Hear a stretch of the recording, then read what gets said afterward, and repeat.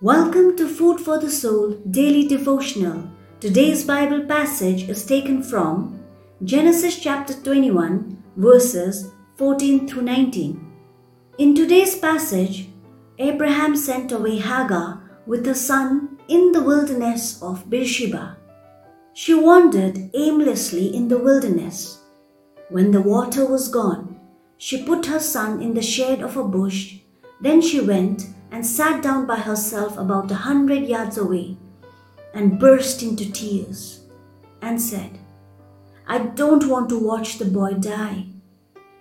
And the Bible says that God heard the boy crying, and the angel of God came to Hagar from heaven and comforted her with these words, "Go to him and comfort him, for I will make you a great nation from his descendants."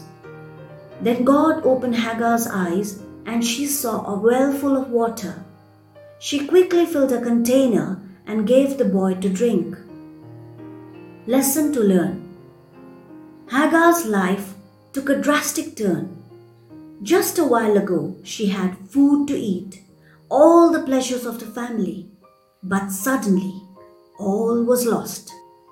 It seemed like she had been forgotten by everyone, but God knew everything.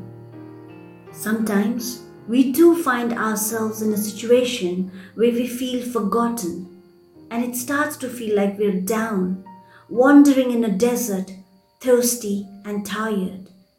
But God has His eyes on us all the time. His grace has not lost track of you.